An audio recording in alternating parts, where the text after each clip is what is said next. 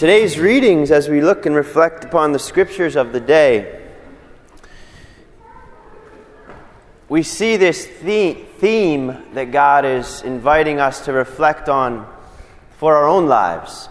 And that theme basically is that when we're here in this world, when we go through our daily lives and we get up, we go to work or whatever we do each day, as we go on, the Lord's saying to be prophets. He's calling us all to be prophetic. He's calling us all to be mouthpieces for Himself. He's calling every one of us to look at our lives and realize that we're not just an ordinary accountant, lawyer, doctor, carpenter, teacher, mom, dad, but we are anointed with the Holy Spirit. We are anointed carpenters, anointed lawyers, anointed doctors, anointed teachers, anointed moms, anointed dads. We are anointed by the Holy Spirit. We are anointed by God. And that means that we should look different and see differently than what the world might see. The government might see a Social Security number. You see a person. And we as Christians are called to bring this personal dimension, this personalism, if you will, into the world where we see people and we relate to people. Whatever venue God uses you in the corporate world, whatever way you're living your lives, what gives life excitement is when we live in that anointing and through that anointing and by that anointing. We say, Mass, through Him, with Him, and in Him. All glory and honor to you, Almighty Father, forever and ever. So we give glory to the Father when we live in Christ, with Christ, and through Christ. And that's what the Holy Spirit does. See, when you were baptized, you received this anointing on your forehead with the sacred chrism. And that chrism has a fragrance. If you ever smell chrism, it gives off a beautiful fragrant aroma. Because the point of that is the anointing. The word Christos in Greek means anointed one. We're all Christos, other Christs, through our baptism, our confirmation. And here at the Mass, we are entering into our baptism, into Christ. We enter into the sacrifice of Jesus. You and I aren't spectator sports here. This isn't a spectator sport. It's like you're here in the pews to participate in the Eucharist. Fully, actively, and consciously. And what are you bringing to the Eucharist? You're bringing your sacrifices. Pray, brothers and sisters, that my sacrifice and yours may be acceptable to God the Almighty Father. What is your sacrifice?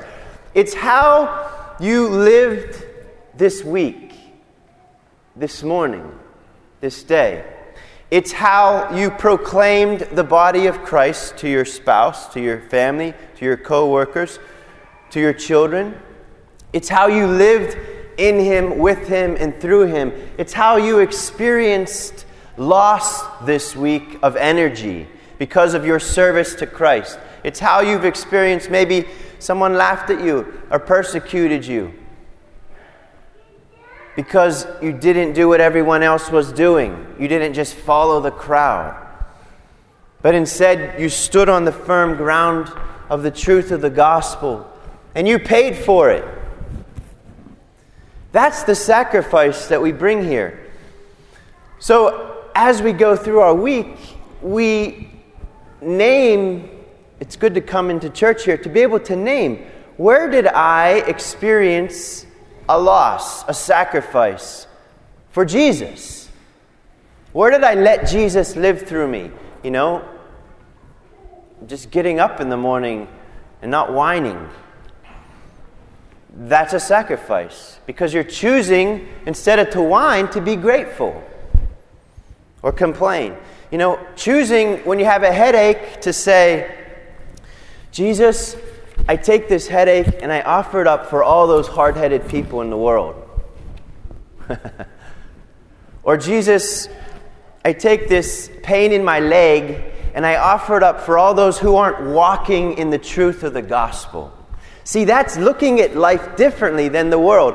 We don't just run and pop the pill. for the pain, that's okay, but we look at the pain and we connect it to our mission in life. Lord, my boss today is a pain in the blank.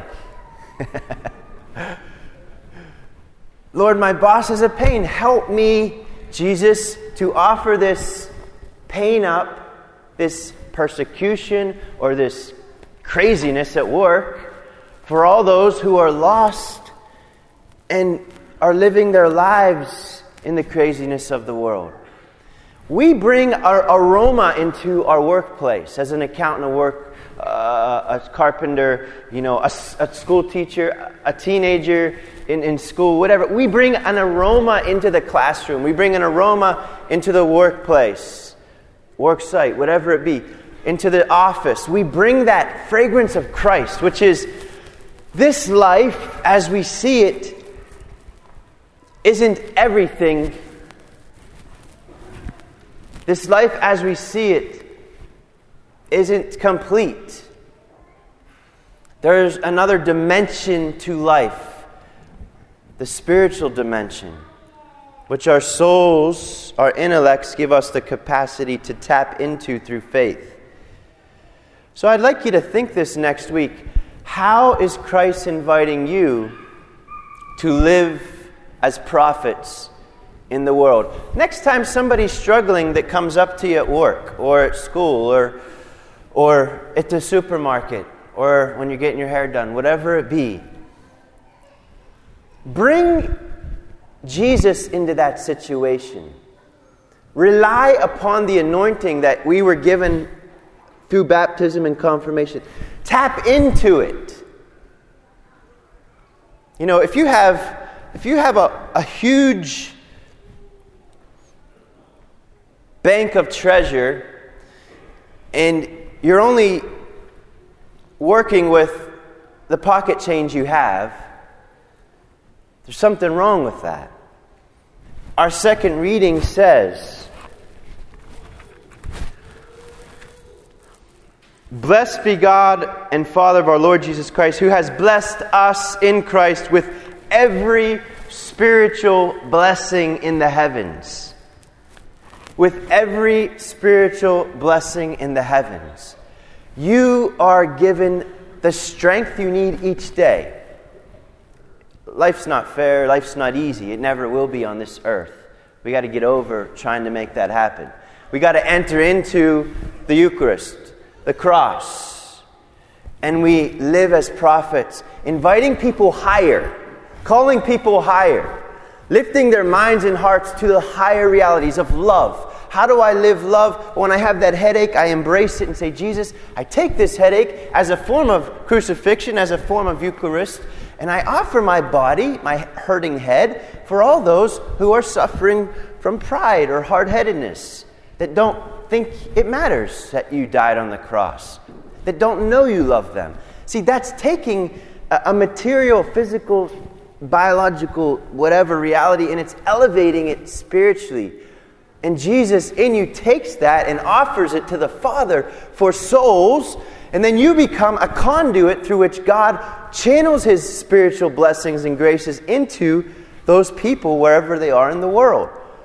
See, you're participating in feeding souls. You're participating in the saving work of Jesus. And then the last line of this second reading says, "We were sealed with the promise of the Holy Spirit," the first installment of our inheritance.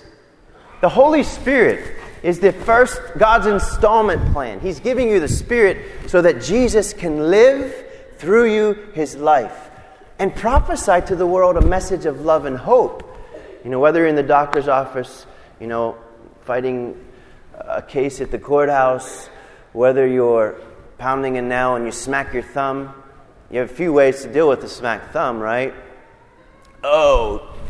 Or, Jesus, take this bleeding thumb and I offer it up to you. For all those people that don't use their hands to serve you and love you. You see, we take what we go through, you take your sacrifices this week, you bring them here to this altar, and you and Jesus together then start to participate in saving souls all over the world. Your being here this morning is affecting this whole world. The whole world is being touched by your laying your daily sacrifices on this altar. That's the full reality. That's the full truth. That through our baptism we participate in the saving work of Christ through the power of the Holy Spirit that lives through us. We live the Eucharist. We don't just come to Mass, but we participate in Mass. So let's pray for each other this week.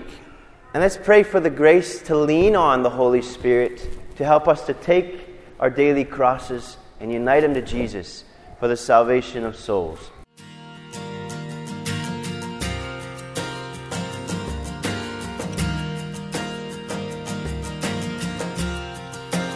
Lord of all creation,